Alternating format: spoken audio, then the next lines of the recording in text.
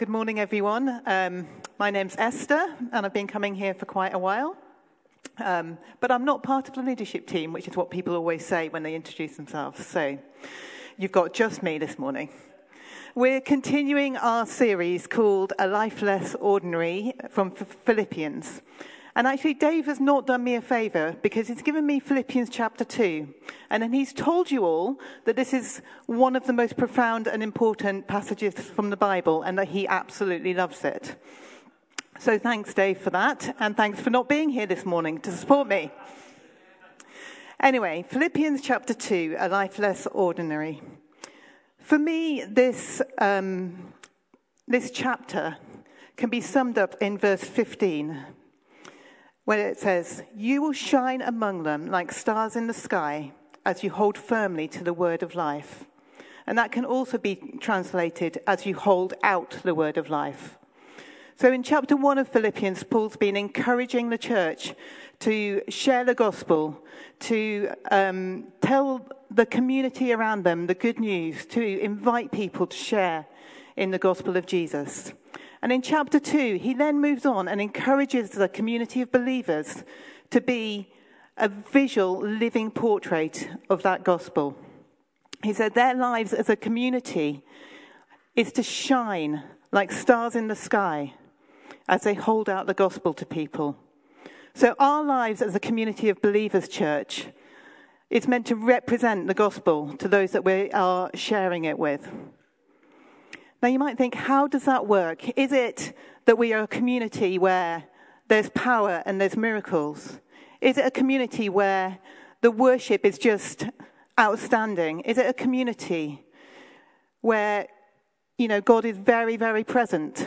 Well, let's read the passage and find out how we're going to shine like stars. So this is chapter 2, verses 1 to 18. "Therefore, if you have any encouragement from being united with Christ, if any comfort from his love, if any common sharing in the Spirit, if any tenderness and compassion, then make my joy complete by being like-minded, having the same love, being one in spirit and of one mind. Do nothing out of selfish ambition or vain conceit. Rather, in humility, value others above yourselves, not looking to your own interests, but each of you to the interests of others. In your relationships with one another, have the same mindset as Christ Jesus, who being in the very nature God, did not consider equality with God something to be used to his own advantage. Rather, he made himself nothing by taking the very nature of a servant, being made in human likeness, and being found in appearance as a man, he humbled himself by becoming obedient to death, even death on a cross. Therefore, God exalted him to the highest place and gave him the name that is above every name, that at the name of Jesus every knee should bow in heaven and on earth and under the earth, and every tongue acknowledge that Jesus Christ is Lord, to the glory of God the Father. Therefore, my dear friends, as you have always obeyed, not only in my presence, but now much more in my absence, continue to work out your salvation with fear and trembling. For it is God who works in you to will and act in order to fulfill his good purpose. Do everything without grumbling or arguing, so that you may become blameless and pure, children of God without fault in a warped and crooked generation. Then you will shine among them like stars in the sky, as you hold firmly to the word of life. And I will be able to boast on the day of Christ that I did not run or labor in vain. But even if I am being poured out like a drink offering on the sacrifice and service coming from your faith, I am glad and rejoice with all of you. So you too should be glad and rejoice with me." So how are we to be that community that shines in, well, you could say our generation is crooked and warped as well, as it was in Paul's day and in most generations since then? Well, it's a picture of a servant. It's a picture of humility.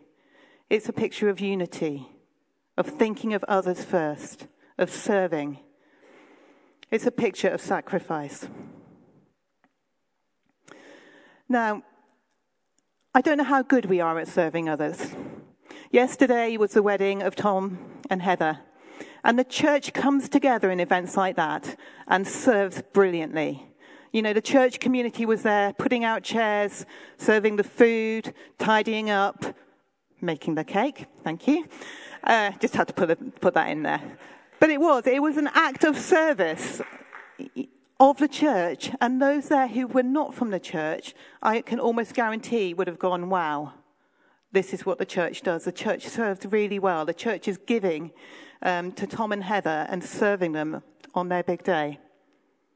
But when it comes to the day-to-day life of church, it gets a bit harder. We get a bit emptier. We find it a bit harder to continue to think of others first, to continue to serve, to continue to love others. I started thinking about this talk in the last week of the summer holidays, and our house was not a place of unity and love. I had 2 children about to go back to school, about to start school at the same for the first time, and they were at each other the whole week. There was no capacity to put the other person first. The other person goes near them and they get whacked or screamed at. I had Fran back at work for the first week back at work, slightly stressed, slightly not sleeping properly, probably not at her best. I just wanted to read a theology book and think about this talk and get it right, and I just wanted 5 minutes peace. And I thought, gosh, if I can't do it in my own family life, how do we do it in church life? And then came that dreaded email. You know the one that you get? You are on children's church this Sunday. My goodness, could I do that without a grumble, can't I just sit in church and listen to a sermon? And I think we all have days like that, don't we? We all have times like that, when serving feels too much. I had a little look at the reasons why people leave churches, and I think number 7 was too much being asked of them. You know, too much demand on their time, too much volunteering to be done. And it's hard. It's hard because when we try and live giving ourselves to others, we can feel empty and our self rises up and goes, what about me? I need some attention. I need some quiet time.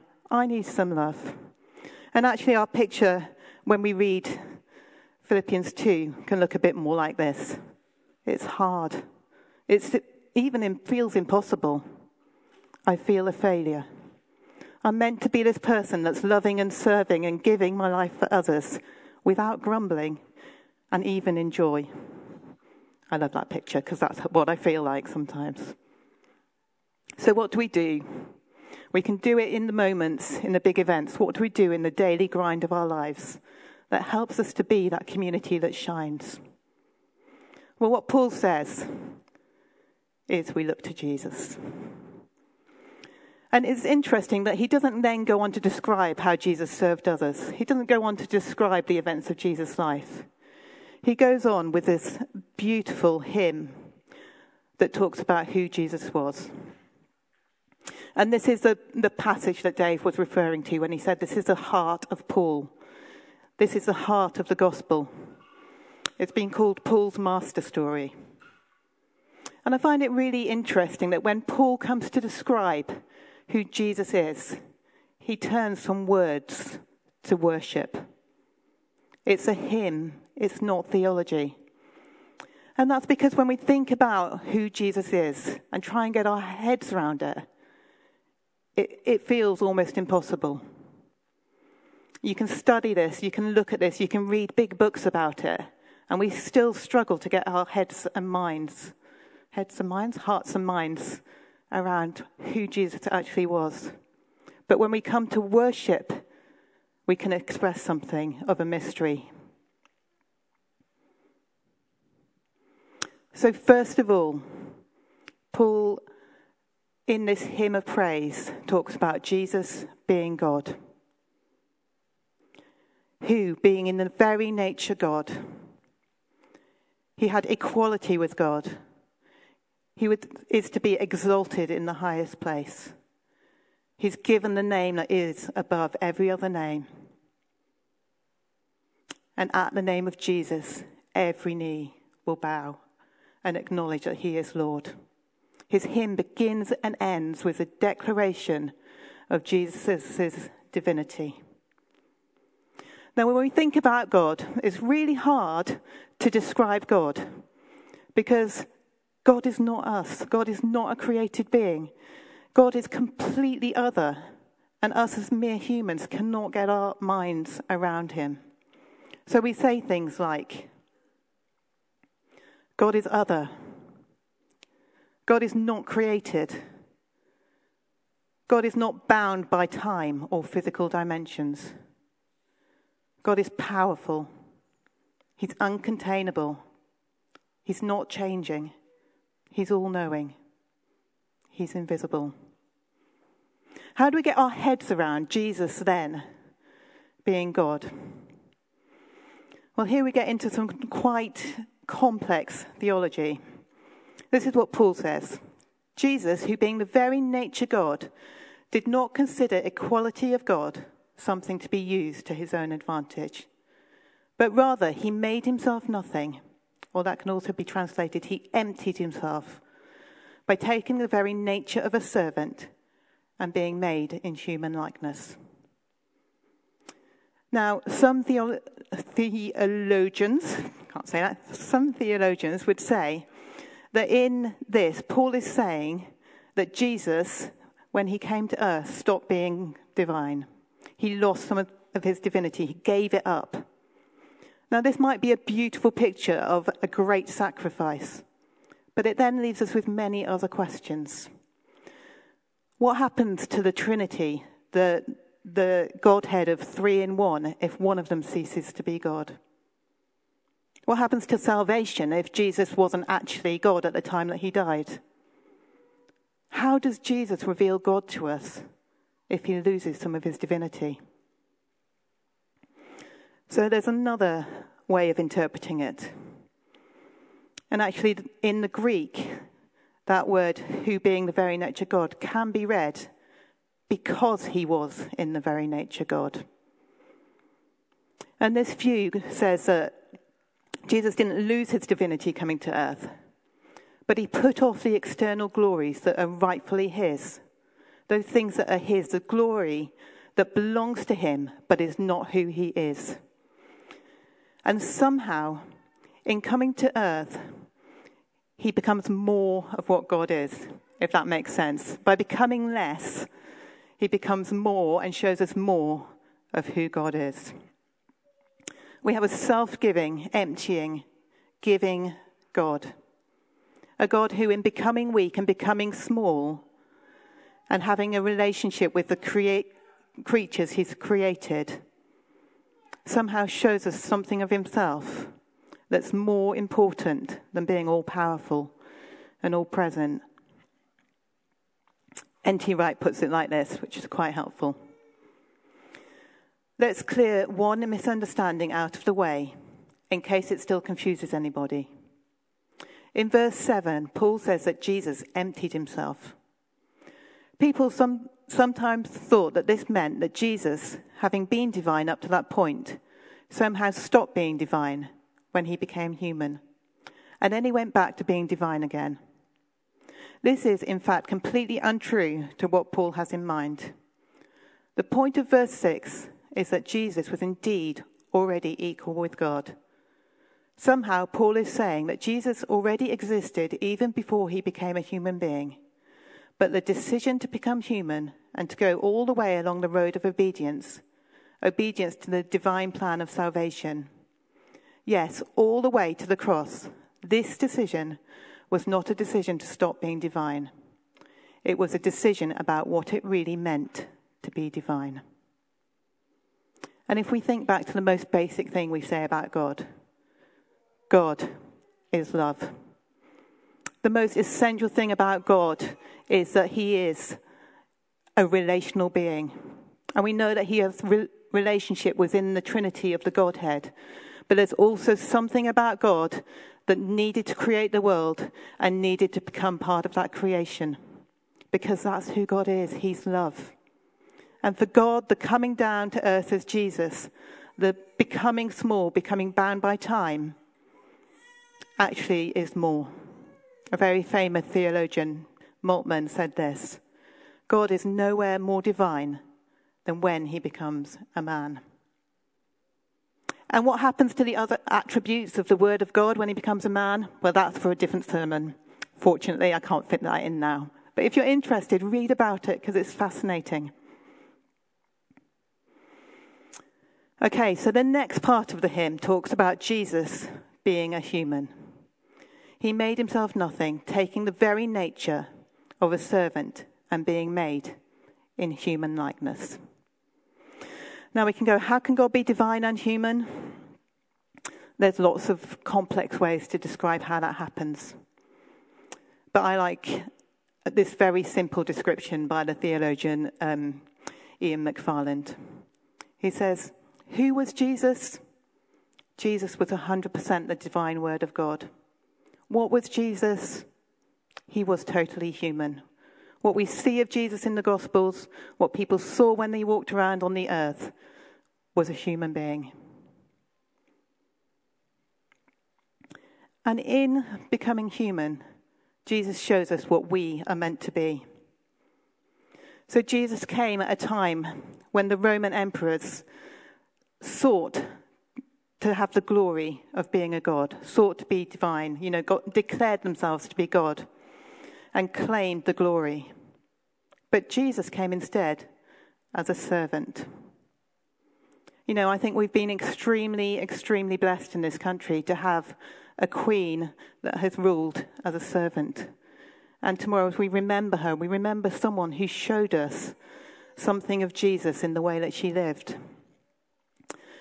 But even she couldn't do it totally. She still had to live being given the glory. Whereas Jesus rejected that completely. Being found in the appearance of man, he humbled himself by becoming obedient to death, even death on a cross.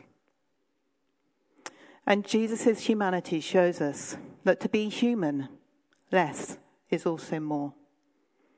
To be fully human and most fully alive is to serve others. That's what we're made for. But there's also something about looking at Jesus' life as a human. And as you read the Gospels, you see time after time, he's reliant on the Spirit. The Gospel stories of Jesus talk about him being filled with the Spirit, led by the Spirit, motivated by the Spirit, strengthened by the Spirit. He asks his Father for the Spirit. He's comforted by the Spirit. Jesus shows us that actually as human beings we need the Spirit in order to do what we're called to do. And finally, in Paul's hymn of praise, it's a hymn to the one. It's not a hymn that is talking about these two different people, God the divine and God the human. It is about the unity of Jesus. It's one person. And as the church in the early days of the church worked out what they were going to say about who Jesus was, they came up with this very important definition in 451 AD, which is known as the Chalcedon definition that talks about Jesus. It says, following the Holy Fathers, we all with one accord teach men to acknowledge one and the same Son, our Lord Jesus Christ, at once complete in Godhead and complete in manhead, truly God and truly man, recognized in two natures, without confusion, without change, without division, without separation, the distinction of natures being in no way annulled by the union, but rather the characteristics of each nature being preserved and coming together to form one person and subsistence, not as parted or separated into two persons, but one and the same Son and only begotten God, the Word, Lord Jesus Christ. So in Jesus, the divinity of the divine doesn't need to make space for the human. Rather, the divine fills the human nature in order for it to become what it is meant to be, united with the divine. Okay, that's enough theology. What does this mean for us? Why does Paul put this passage right in the middle of he's speaking about what the church is meant to be, how the church is meant to serve and love one another and be that shining light to the world. Well, first of all, we talked about the divine in Jesus and how actually the basis of that is that God is loved. And if God is loved, then we are the beloved. Dave spoke last week about love being an action. But actually, love is more than an action. You know, I grew up in the church and I've had that drummed into me time and time again. Love is an action, it's not a feeling. Love is an action. You go out and show people love. It's not about what you feel. But actually, God's been speaking to me recently about love being a feeling, a really deeply profound feeling that he has for us. And if we are struggling to serve, if we're struggling to love other people, then coming back to that place of being God's beloved is the only place to start being able to do it again. We are totally and fully loved by God. When talking about God being love, we're also made in the image of God. God is a person who has to love others, and we in his image are made to love others. That doesn't mean that we all do it in the same way. We all do it as a being that he has created us to be. And when we do, we become more fully and freely ourselves. Those of you who know a bit of my story know that I, along with Fran, adopted 2 children recently. And actually in doing so, it's been a really, really hard thing to do. But one of the reasons I wanted to adopt was that I wanted to be able to love another, to not have a life that's centered around me. And not having a life centered around me, but centered around these 2 little things, is really, really hard. But I'd say that in becoming mum, I've become more truly myself, however difficult it is. And whatever gifts and talents God's given you, when you use them for others, you become more fully yourself, whether that's painting pictures or serving others in your workplace or whatever it is God's made you to do. You do it for others, you become more fully yourself. And of course, we don't do it on our own. We do it as Jesus did it, reliant on the Spirit of God. The other night, when I got woken up in the night, my children bang on the wall to wake me up. And bang, bang, bang, I go in. I've had a nightmare. I've had a bad dream. You know, all I wanted to do was to go back to my bed. And I could have done it. I could have gone there, that's okay, and gone back to bed. But actually, I just knew that I had to stay until he went back to sleep. And I was standing there going, I can't do this, I can't do this, I can't do this, I want to be asleep. And then I went, Spirit, help me to stay, help me to remain, help me to just to stay and be the face of love to my little boy in this moment. And he did help me. The Spirit enables us to serve and love others when we run out. And finally, in Jesus we see a unity of the divine and the human. And actually the Bible talks about that is what Jesus does for us as well. In the Western Church, we're very, very most commonly speak about salvation and going to heaven, and that is the emphasis of, you know, our relationship with Jesus, that being saved is the most important thing. But in other parts of the church, the Eastern Church in particular, they'd say the aim, the reason we get to know Jesus is becoming one with him. And the Bible speaks of the unity of us and Christ. And just like that unity in Jesus of the divine and the human is a mystery that we can't get our heads around. The union of Christ in me and me in Christ is something that we cannot as humans get our heads around. We can only experience. But Christ in me, as Paul said, is the hope of glory.